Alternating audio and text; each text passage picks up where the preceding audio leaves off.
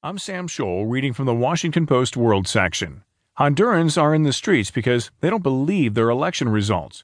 By Orlando J. Pérez and Mitchell A. Seligson. Hondurans' presidential election November 26 has set off a political crisis. So far, 22 people have been killed during protests. The Organization of American States is calling for a new election. Even before the vote count began, Honduras's national elections were controversial. The president, Juan Orlando